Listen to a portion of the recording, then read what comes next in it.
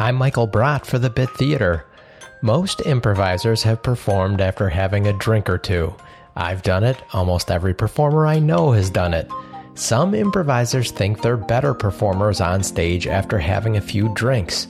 Almost 100% of them are wrong and just don't realize it because they're tipsy. Improv scenes move quickly and require concentration. Alcohol doesn't help either one of those skills. The only reason I could even fathom that alcohol would help an improviser perform better would be to lower their inhibitions so they're not afraid to do the things their character needs to do on stage. But you can practice having the courage to do those things, and the sacrifice of dulling your wit is almost definitely not worth it. It is fun though.